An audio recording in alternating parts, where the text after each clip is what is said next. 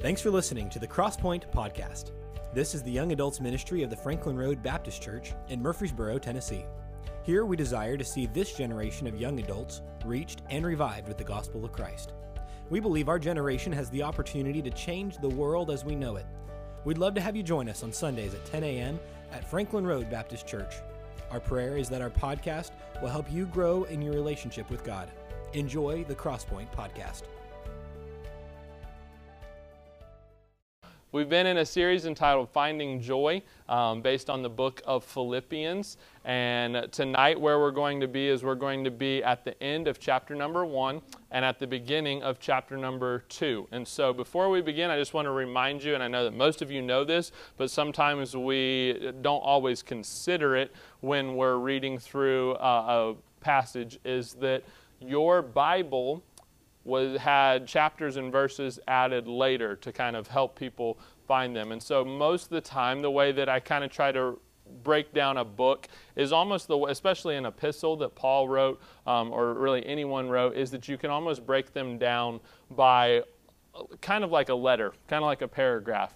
And so as you read through this, what I've tried to do is say, okay, this is what I feel like would have been a paragraph. This is what I feel like would have been a paragraph. And so this is what we're going to be doing for tonight. And so don't pay as much attention to the to the chapters and verses as much as you do the thought, and that is all together. This is really a part 1 of a 2-part lesson that will continue next week over the next couple of verses. But I want to just remind you before we dive into it, this passage is that the last couple of weeks, the last couple of lessons, as we've talked about finding joy, one of the things that we have seen is that finding joy is often attached to God's will for your life. That was really the whole theme of last week, was that God's will is what brings joy into your life. When you can find God's will and do it, sometimes that is God's specific will. Sometimes it's just His general will. Sometimes you don't know exactly what you're supposed to do, but you know there are some things that God wants you to be doing. And so that's really what we're going to look at tonight, is going to be a continuation of that thought. And so let's read Philippians chapter number 1. Verse number 27, and we'll read down through chapter number 2 and verse 4. Verse number 27 says, "Only let your conversation be as it becometh the gospel of Christ." I want you to take a special note of that word becometh, all right? Becometh. "That whether I come and see you, or else be present, or else be absent, I may hear of your affairs. That ye stand fast in one spirit, with one mind, striving together for the faith of the gospel, and in nothing terrified by your adversaries, which is to them an evident token of perdition, but to you of salvation, and that of God. For unto you it is given in the behalf of Christ not only to believe on Him, but also to suffer for His sake, having the same conflict which ye saw in me, and now hear to be in me." Verse number 1 of chapter 2. "If there be therefore any consolation in Christ, if any comfort of love, if any fellowship of the Spirit, if any bowels and mercies, fulfill ye my joy. That ye be like-minded, having the same love, being of one accord and of one mind. Let nothing be done through strife and vainglory, but in lowliness of mind, let each esteem other better than themselves. Look not every man on his own things, but every man also on the things of others." I want you to go back up and look at verse number 27. Let's read that together again. You don't have to read it out loud, but I just want you to pay attention to it. It says in verse 27, "Only let your conversation be as it becometh the gospel of Christ. That whether I come and see you, or else be absent, I may hear of your affairs, that ye stand fast in one spirit, with one mind, striving together for the faith of the gospel." And then skip down and look at verse number 3 of chapter 2, where it says, "Let nothing be done through strife or vainglory, but in lowliness of mind, let each esteem other better than themselves." Let's pray and let's ask God to help us as we look at these verses tonight. Dear Heavenly Father, Lord, I thank you for, once again, the opportunity you've given us to look into your word. Lord, I pray that tonight the Holy Spirit would just really invade our hearts and our lives. And Lord, that you would show us how we can take this and we can apply it. Lord, how we can live differently and change as a result of what we've heard from your word tonight. Pray that you would give me the words to say. Lord, I pray that you would help me to say only that which you would have me to. Lord, I pray that you would help me to stay on topic. Lord, help me to stay focused on the message at hand. In your name we pray. Amen. All right, I want you to do a little exercise with me for just a moment before we begin. I want you to think back on some of the most unjoyful or unpleasant times in your life. Now, don't think about them too long or too hard, because I don't want you to go into a state of discouragement or depression right here in the midst of class. But think about some of the most unjoyful and unpleasant times of your life, okay? How many of those were the direct result of a loss of unity with someone around you? How many of those were the direct result of a loss of unity from someone around you? Now, when I say a loss of unity, here's what I'm basically saying. How many of the most unjoyful situations and unpleasant times in your life were the cause of maybe your relationship with someone else? Were the cause of maybe something that someone else did, something that someone else said, something that someone else, how someone made you feel? Maybe how someone hurt you, or maybe how someone didn't give you the attention that you thought you deserved. If we're honest, most of the unjoyful and unpleasant situations that occur in our lives are the result of someone else influencing how we feel. That's just human nature, unfortunately. And so what we need to recognize tonight is that a loss of unity, or the lack of unity, is one of the greatest thieves of joy that you can experience in the human life. When you have to deal with maybe a loss of connection with a friend, with a family member, with a coworker, and we're specifically talking about Christians tonight. We're specifically talking about your relationship with those who are really the same as you, who you'll spend eternity with. And that happens. That's going to happen. That's going to happen just because you're a human being. Totally take the Christianity side of it out. That is going to happen because you are a human being. But as a child of God, I want you to notice that while that is just purely a fact of life, that you're going to experience a loss of unity, that you're going to have relationships, that you're going to have connections, that you're going to have friendships that hurt you, here's what I want you to see, is that unity can be restored, and that your unity is one of the greatest sources of your Christian joy when handled the way that Jesus Christ wants you to handle it. So, with that in mind, I want us to look tonight at 3 different actions for maintaining Christian unity. In our text, Paul continues with the thought of Christian joy, but in this part, rather than focusing on the purpose of God for you individually, he focuses on the purpose of God for us collectively.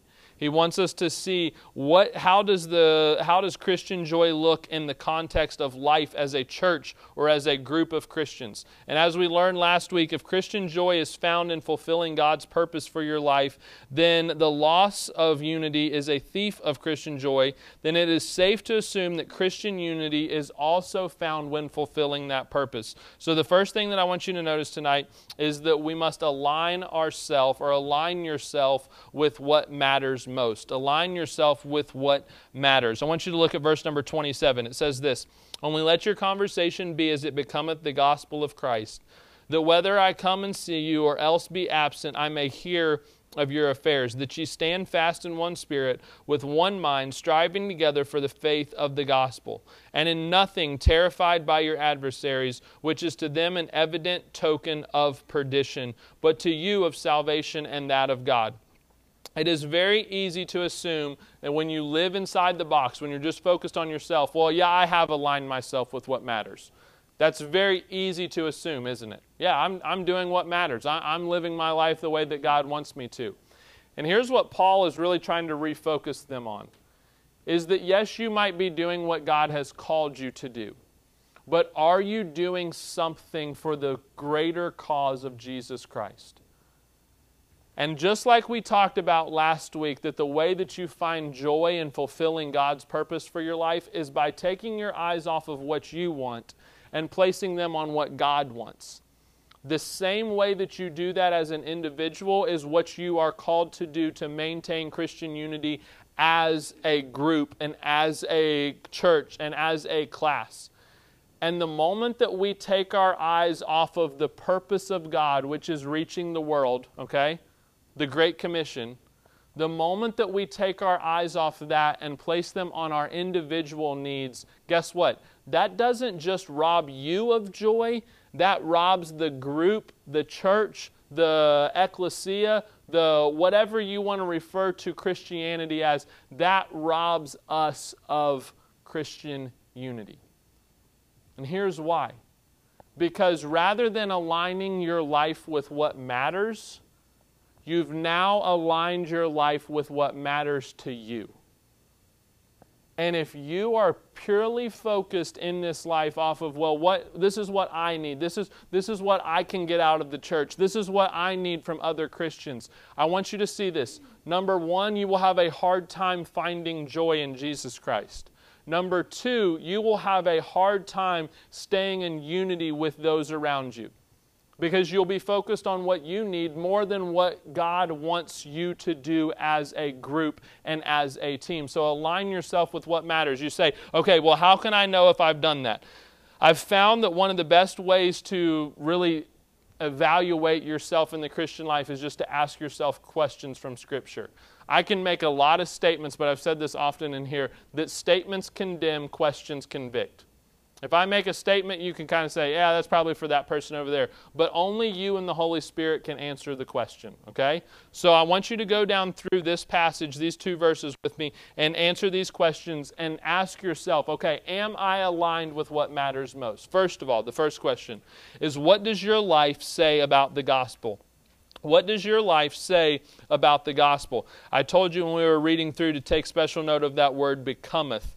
That word in your English Bible is a word that we would probably say, well, that means that they're becoming. That means that it's attractive. When you say that someone's becoming, which probably most of us don't use that word in our day-to-day lives, okay? Unless you're from Great Britain or somewhere. But when you say that someone is becoming, it means that there's something attractive about them. In this verse, it is translated, obviously in your English Bible, as the word becometh.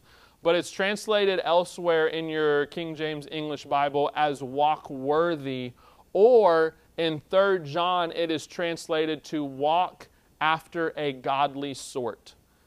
And here's what he's saying, is that the way that you live your life matters. The way that you interact with those around you matters. And it better be said of the Christians in this room and the Christians of Franklin Road Baptist Church that we make the gospel look attractive. That we are walking in a way to where people would say there is something different about them. They're walking after a godly sort. Unfortunately for most Christians, the way that they live their life actually gives someone an excuse for why they don't want to believe in Christianity. Well, that person was hypocritical, or that person didn't treat me the way that I thought that they should treat me, or I know enough about the Bible to know that that's not the way that God would want that have handled. And that's a hard place to put yourself in, but the truth is that your life is the greatest reflection of the gospel out there. You can witness, you can share a tract, you can do all of the right things in how you share the gospel and evangelize. But if your life does not match up with what you are telling other people to believe, then I can promise you this, that you will have a hard time having an impact on those around you. So what does your life say about the gospel? You say, okay, well, I don't really know how to gauge that. That's kind of vague. Let's keep moving. What do others say about you? What do others say about you? Now, let me just be quick to say this, okay? When I ask you the question, what do others say about you, I'm not talking about what do others gossip about you, okay? Because that's probably not a very good gauge. But when I ask you the question, what do others say about you, here's what I'm asking. Is there anything in your life that others would have seen stand out that they would say that is not a good representation of Jesus Christ? I'm talking about the things that are true. Once again, I'm not talking about something that someone's made up or that they've developed in their own mind. I'm talking about if we went to your coworkers at work and we asked them, hey, this person is a Christian, they're a part of our church, how do they live their life? Would they, oh, I didn't know they were a Christian.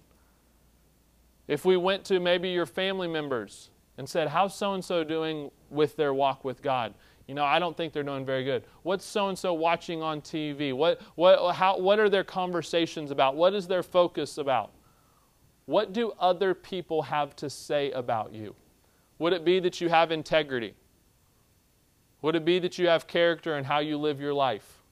Would it be that you're pure in your conversations and in your relationships? Some of the stuff that Christians have been called to do since the beginning of time is starting to almost become public practice for most companies now, okay? Christians were taught the importance of character and integrity long before there was ever a policy manual for where you go to work.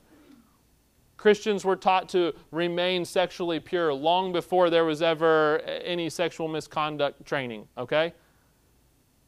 And you better make sure that as a Christian, if you're wanting to align yourself with what matters most, that your lifestyle and what other people have to say about you that is true, that what other people say about you matches up with the Bible and the God that you say that you believe. Third question. Not only is what does your life say about the gospel, what do others say about you, but I want to ask you this, and then we'll expound on it a little bit. How is your spirit? How is your spirit? He says in verse number 27, that he says, I may hear of your affairs, that ye stand fast in one spirit. I want you to notice that word spirit has a little s, okay? The definition of the word spirit that is used here in your Bible is referred to as this: the spirit, the vital principle by which the body is animated, the rational spirit, the power by which the human being feels, thinks, decides, the soul. To put it plainly, this is who you are as a human being. This is what makes you up. What is your spirit?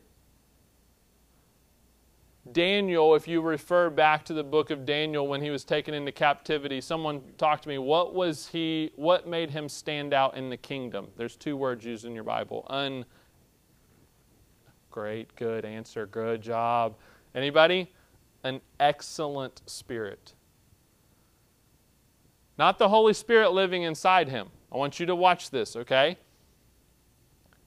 He stood out because of who he was. Because he had an excellent spirit. What are you known for as a child of God? You see, some of us, we are known for our spirit of fear rather than our spirit of hope. Okay? What's the Bible say? It says God hath not given us a spirit of fear, right? So if we're known for our spirit of fear, if our spirit of dread, more than our spirit for hope, then let me ask you, have you let God change that in your heart and in your life? Some of us are known for our spirit of negativity more than our spirit of positivity. Okay? And I'm not talking about like a t-shirt that says positive vibes only and like a little peace sign or something. I'm talking about, seriously, we see the world through a negative light. I don't think that's the way that Jesus Christ intended it. I think that He intended those that know where they're headed, those that know that God is in control, those that know that Jesus can take care of them and that He saved them and that they're not on their way to hell. I think that He intended for us to maybe be positive and hopeful about what was going on. Do we agree with everything in the world? Absolutely not. Do we know what's going on in the world? Absolutely not. Especially the last 6 months, right? 7 months. We're into 7 months now, okay? Feels like it's been 7 years, doesn't it?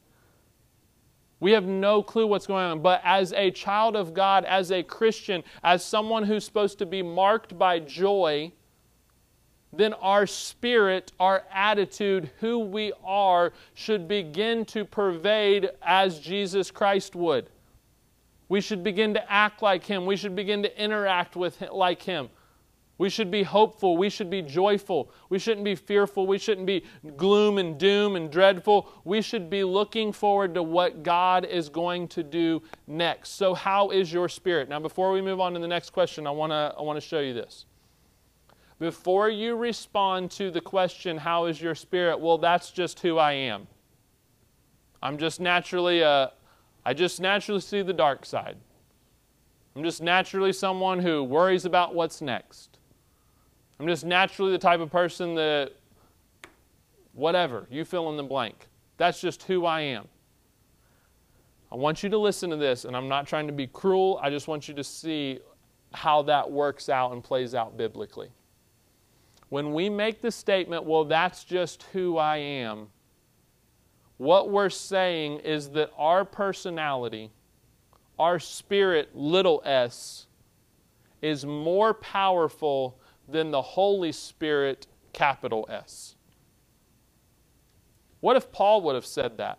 Well, I know I met Jesus on the road to Damascus, but I'm just a murderer. That's just who I am. Do you think that God would have said, you know what, that's the guy that I want to write over half of the New Testament? No, instead he said, I'm going to change him from the inside out. And that's why by the time you read the book of Galatians that Paul is saying that you should bear fruit. That you should be known by being loving and joyful and long-suffering and gentle and kind. That's a murderer speaking, okay? That's just who I am doesn't work in the case of Paul. What about David? Once again, a murderer, an adulterer. And yet you read the book of Psalms and you see how God breaks his heart. You see in Psalm 51 how he says, what we've quoted throughout this book, restore unto me the joy of my salvation. Well, that's just who I am, God. When we say that, we're saying that who we are, our personality, our attitude, our sinful soul is more powerful than the Holy Spirit that has come to live within us when we accepted Jesus Christ as our Savior. So guess what? If you're critical and unjoyful and gloom and doom, that can be replaced by joy and hope and peace that comes directly from God. If you say, well, I'm just someone I'm fearful, I'm a worrier, that's just who I am, that can be replaced by hope and trust that comes directly from God. And here's why that is so important, is because your spirit will eventually begin to influence you, which leads me to the next question, is what is on your mind? He says that he wants them to be of one spirit. But then he says he wants them to be of one mind. So what's on your mind? What do you spend your days thinking about? Chances are that what is on your mind started in who you were, in your spirit. If you're fearful, if that's just your nature, if that's your makeup, if you're an anxious person, then eventually that anxiety is going to work its way into your mind, and guess what? You're going to spend your day thinking about who you are. And you're not going to have the mind of Christ, which we'll talk about next week. You're not going to have the spirit of unity that is required to bring joy. You're not going to have certain things in the Christian life because you've allowed your personality, your little s spirit, to overrule God's capital S spirit, and now it's beginning to influence your mind. But watch this. If you are soaking your soul and your spirit in the Word of God, if you're learning more about who He is than who you are, that will begin to influence your mind. And unfortunately for us, I don't know that the application in this room is necessarily that the people in here are worriers, or that there's people in here that are anxious, and I'm sure that is. But unfortunately for most Christians, it's not that we dwell on bad things, it's that we dwell, to go back to the point, on things that do not matter.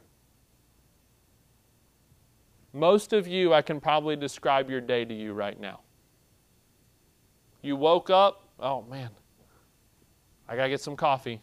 I got to get to work. I got to get here. I got to do this.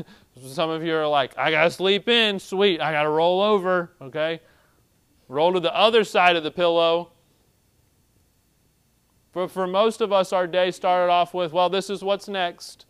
And then we got to work and we did a couple of jobs. We maybe did an online class. And then, well, it's about lunchtime. What am I hungry for? Well, all right, let's pray. Let's ask God. Let's thank God for lunch. All right, well, I guess I get off at 4. I get off at 5, so can't wait for that to happen. I'll try to knock out 2 or 3 more things. Get home, maybe watch some TV, eat some supper. Well, it's time for church. And for some of you, when we opened Philippians chapter number 1, it's the first time you thought about God today. And we wonder why we can't find heavenly joy on this earth. Some of you, and here's just the sad truth about our human makeup, and this is me included.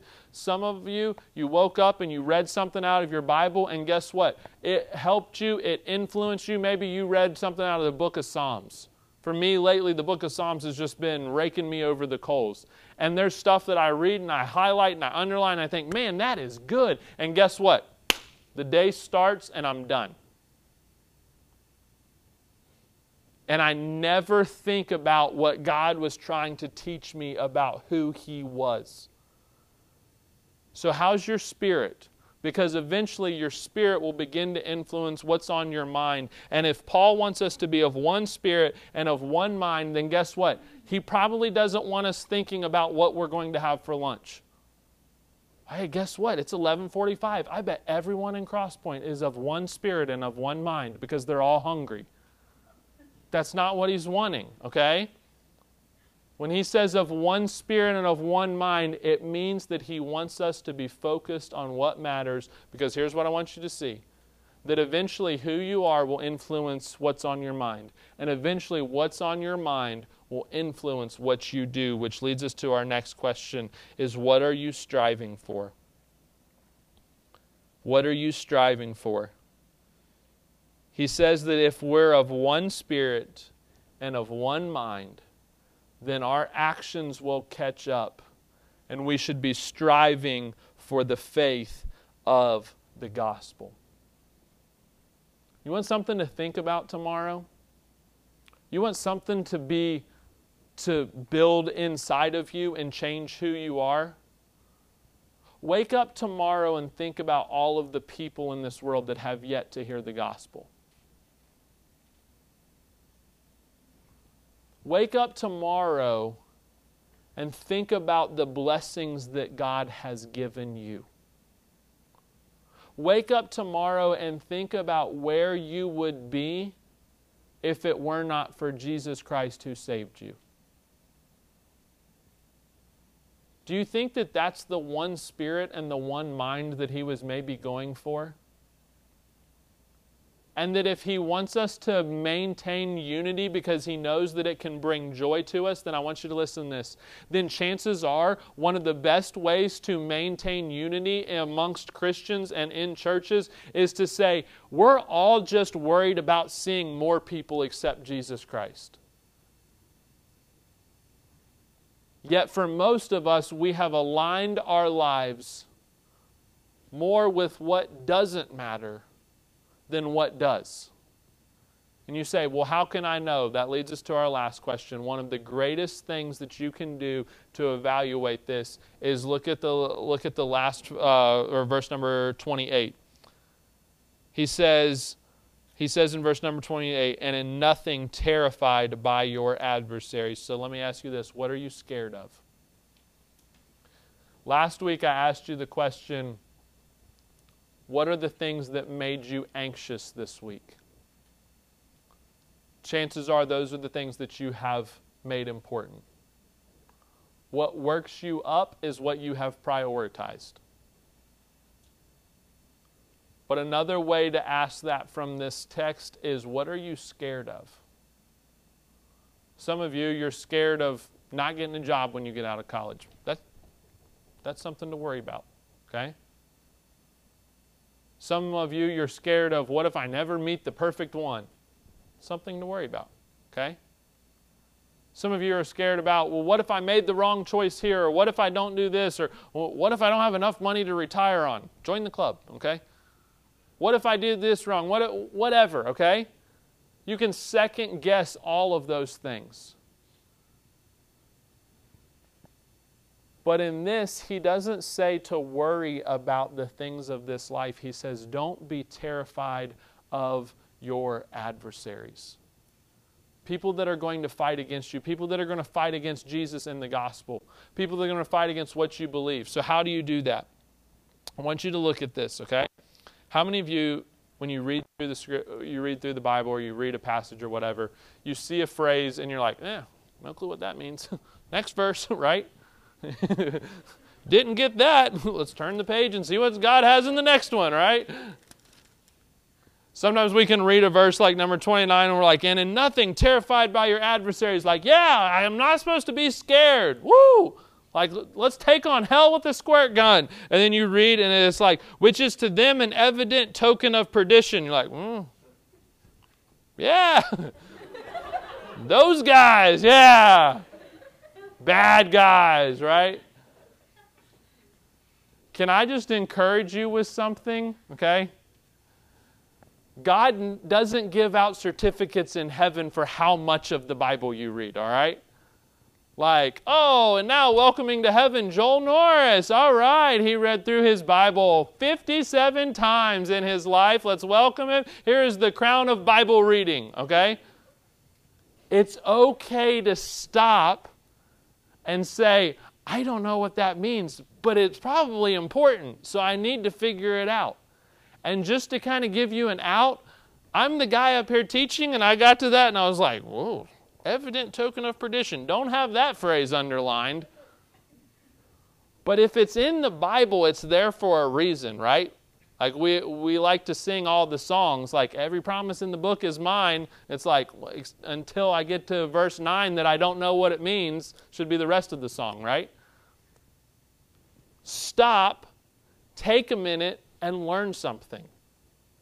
So when he says, and in nothing be terrified by your adversaries, which is to them an evident token of perdition. An evident token means that it is a visible sign, okay? I'm not talking about Chuck E. Cheese tokens right here. It's a visible sign.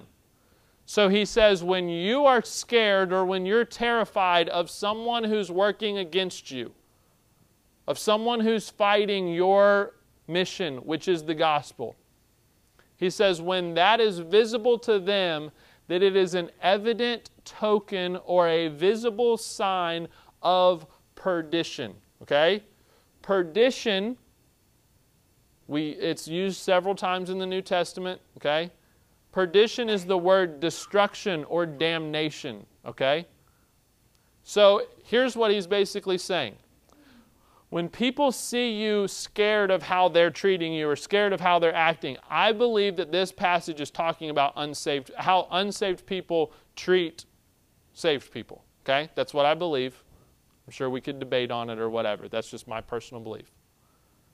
He says that they see it as a sign of, look, you're not what you thought you were.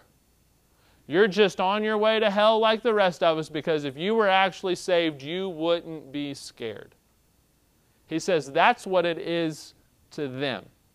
But I want you to look at the rest of the words in this verse. He says it's an evident sign of perdition to them, but to you of salvation and that of God. So here's what he says.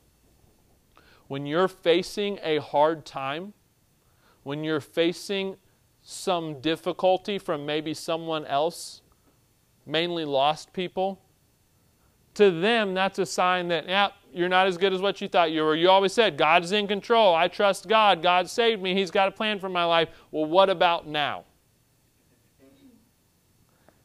To them, that's a sign that you're not who you say you were. But to you, and I want you to listen to this, it should be a sign of salvation that comes from God.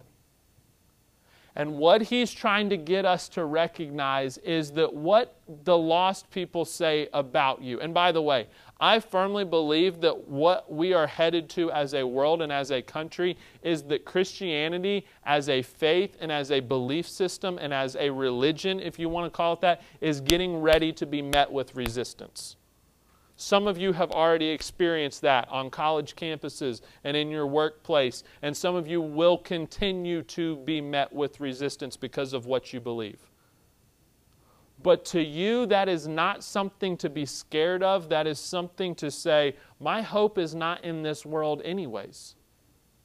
We've sung the song since we were little kids that this world is not my home, I'm just a passing through. Well, guess what? If you're just passing through, then chances are there's going to be some people along the way that are going to mock you, that are going to reject you, that are going to hurt you. And in that moment, rather than be terrified of what they have to say about you or what they can do to you, you need to step back and say, no, this is why I haven't placed my hope and my salvation in this world. This is why it's in God. And if you can step back and you can answer these questions and say, this is what my life says about the gospel. This is what others around me say. This is what my spirit is. This is what I'm thinking about. This is what I'm striving for. This is what I'm searching after. And I'm not scared of anything in this world.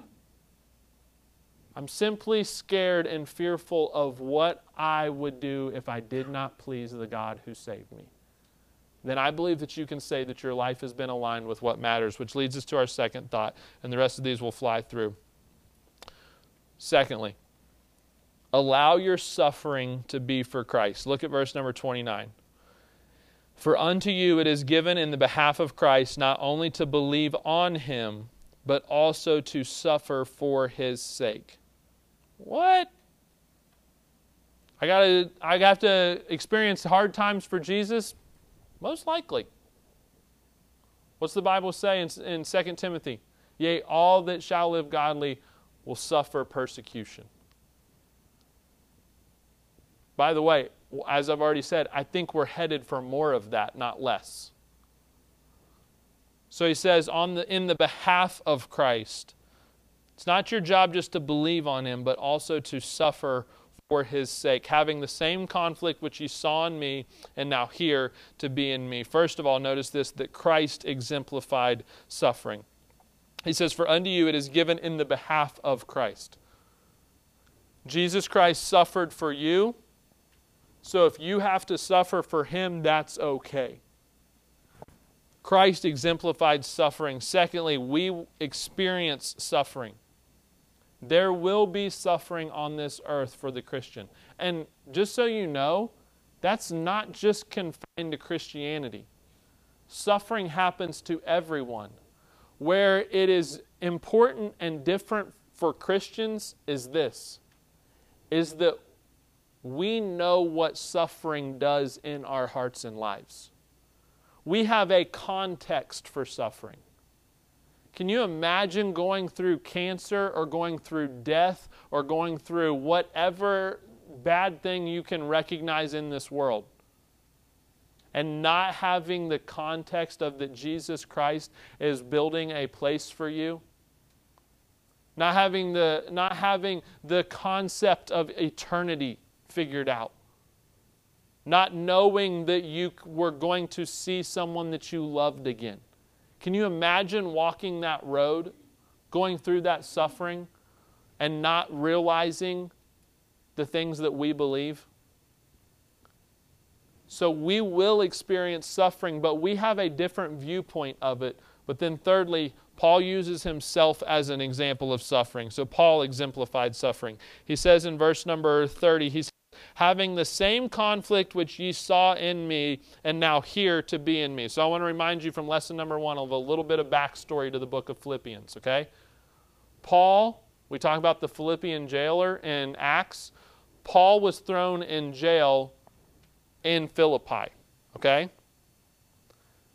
So when he says having the same conflict in you that you saw in me, I think that what he's saying is some of you are going through the same persecution that I went through when I was there.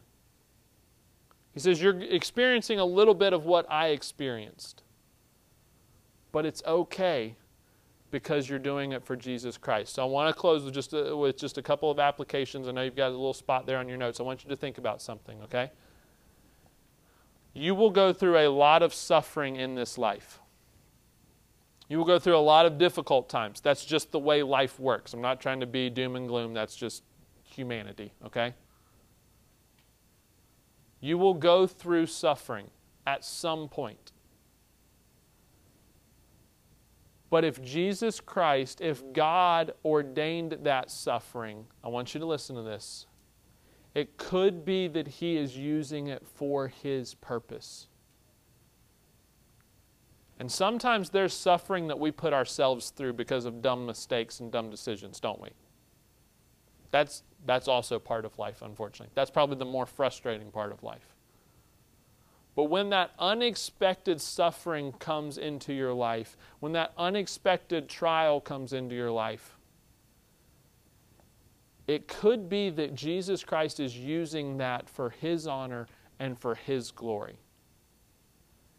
And if you get bitter, if you get upset, if you turn your back against God and what He is trying to do in your heart and in your life, then I want you to see this.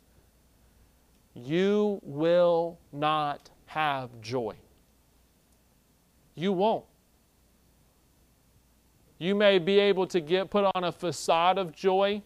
You may become a part, you may stick it through church, you may fool everybody, but you will not have heavenly, personal, Christ-like joy if you cannot wrap your mind around suffering for the cause of Jesus Christ.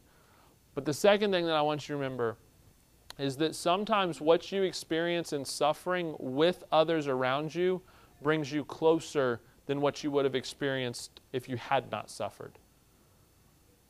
If you can step back and say, okay, I'm walking a hard time, but look at who God has brought around me, then God can take that and He can use it to unify you. He can use it to bring you closer. And suffering can actually be a source of joy and a source of unity rather than a thief of joy and unity.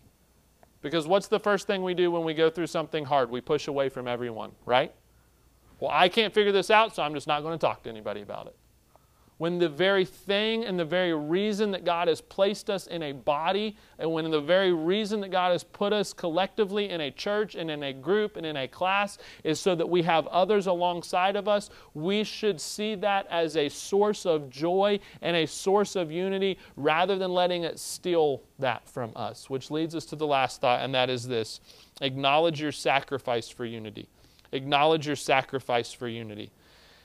As he begins chapter number 2, he says, if there be therefore any consolation in Christ, if any comfort of love, if any fellowship of the Spirit, if any bowels and mercies, fulfill ye my joy. That sentence is continuing. He says, if these things are there, then fulfill my joy. But then I want you to look at verse number 3.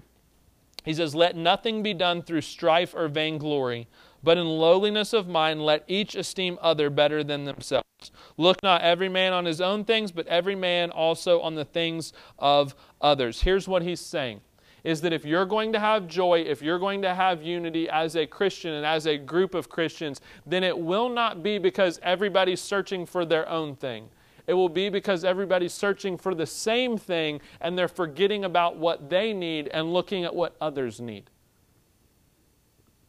I want you to go back to that practice that we did at the very beginning, that exercise about the most unjoyful times in your life, the most unpleasant times of your life, the times in your life that were the result of someone else causing you to lose your joy because of a loss of unity. Now I want you to think about it for just a second. How many of those things could have been avoided if someone would have been willing to sacrifice? I'm not even necessarily telling you that it was you. If someone would have sacrificially or selflessly chosen to do what God wanted them to do rather than what they wanted to do.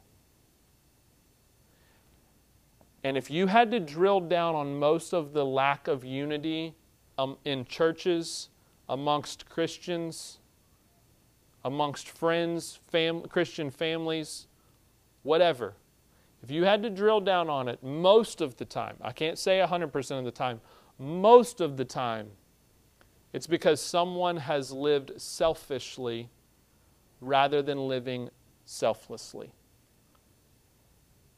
And let me just ask you, which one mirrors Jesus Christ best, selfishness or selflessness? Which one brings joy, selfishness or selflessness? You see, when we're asked the question, we know the right answer, but most of the time it's not actually how we live our lives.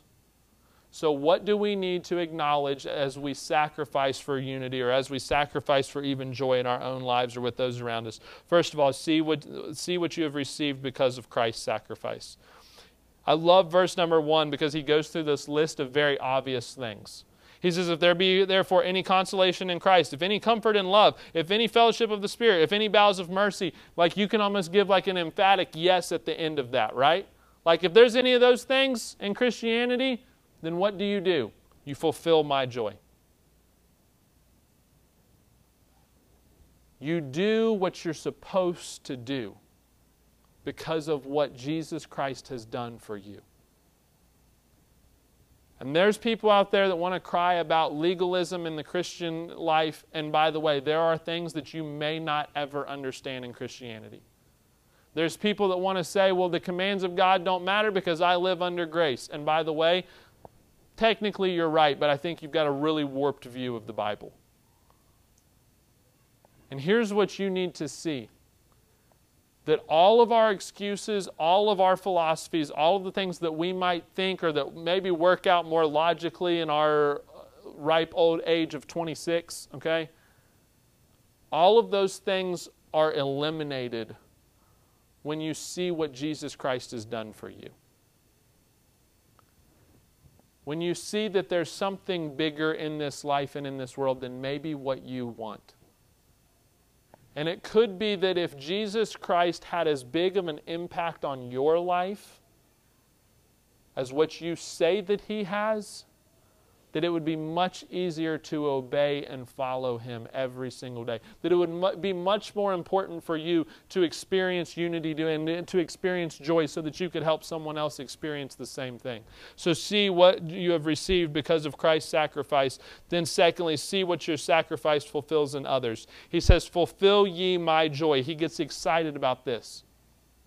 He says, if this is what's present in the Christian life, then this is what you're going to do for me. You're going to fulfill my joy. How are you going to do that? He says in verse number 2, he says, having the same mind, or being that ye be like-minded, having the same love, being of one accord and of one mind.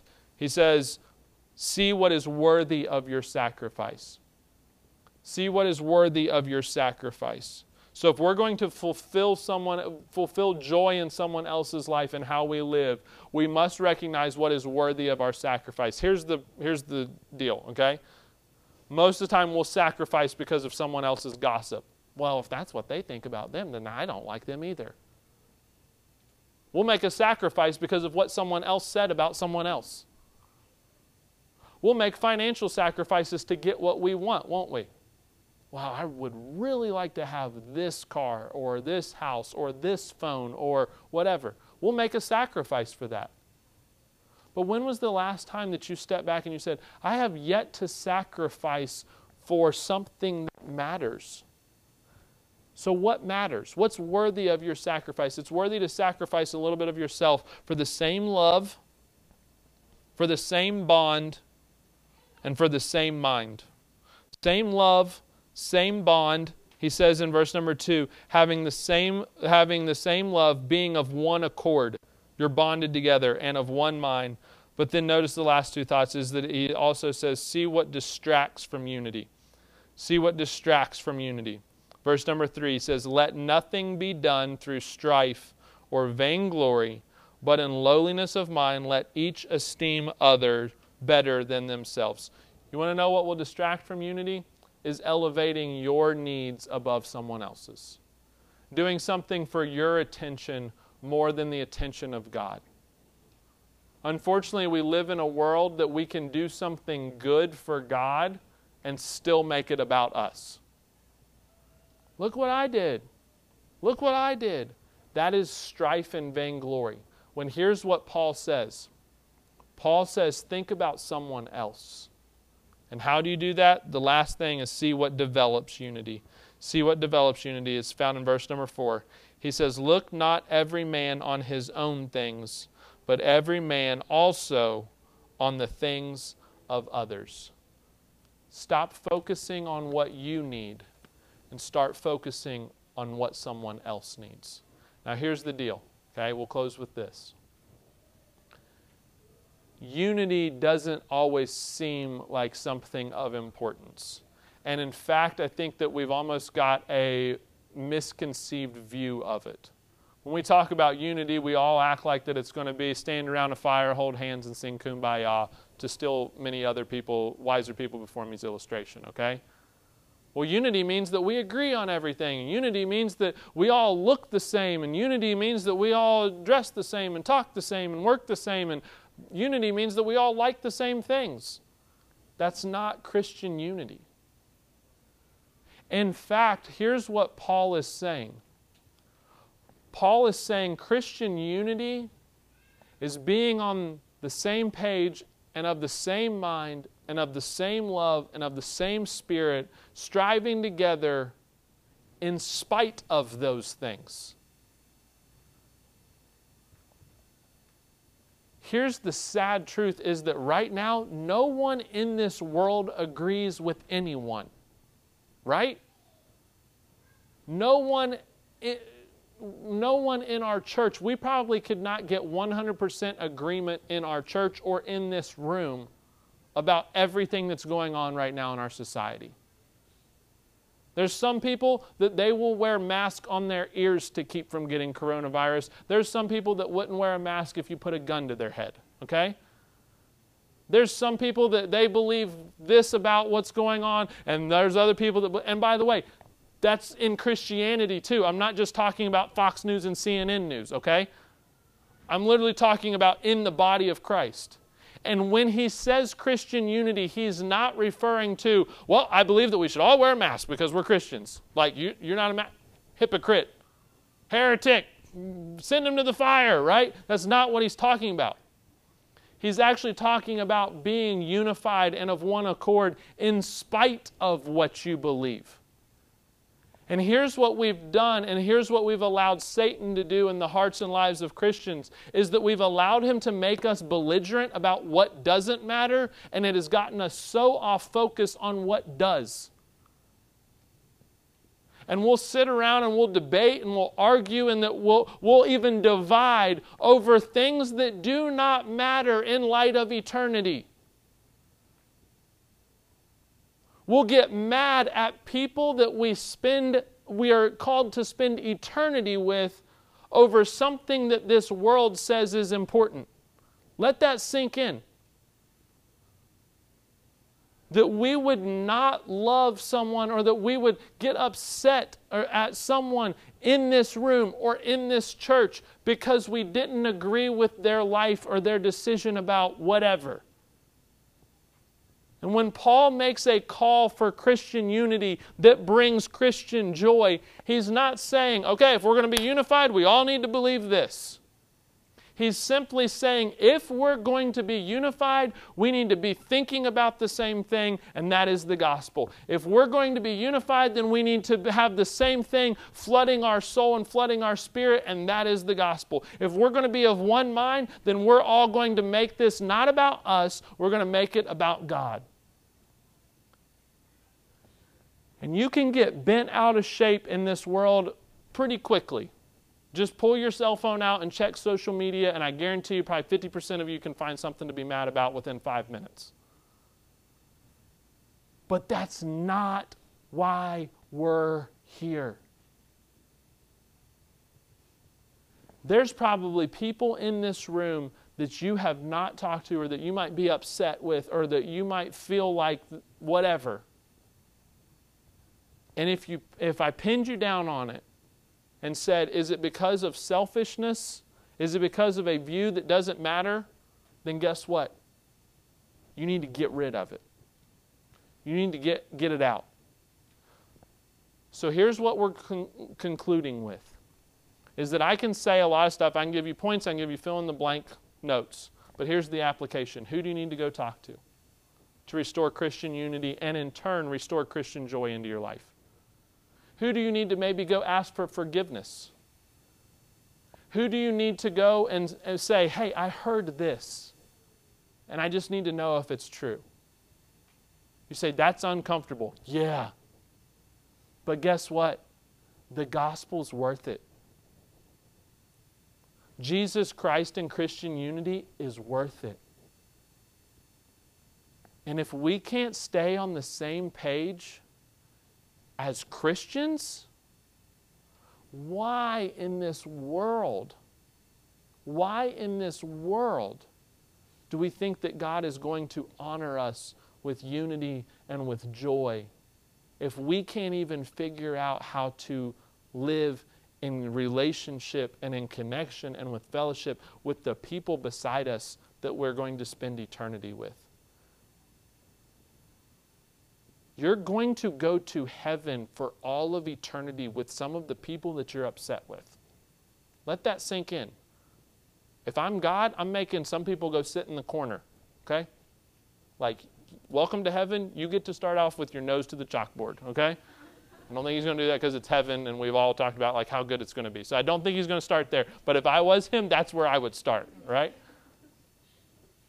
And it just doesn't matter sometimes. It doesn't. It is a hard life to live to try to please everybody. When if we all were just focused on the same things, we would please God, and in turn we would please those around us. So with every head bowed and every eye closed. Thanks for listening. If this lesson is helpful to you, feel free to share it with someone else or let us know by emailing us at crosspoint@franklinroad.org. You can also check us out at FRBC_Crosspoint on Instagram and Twitter. We look forward to connecting with you again soon.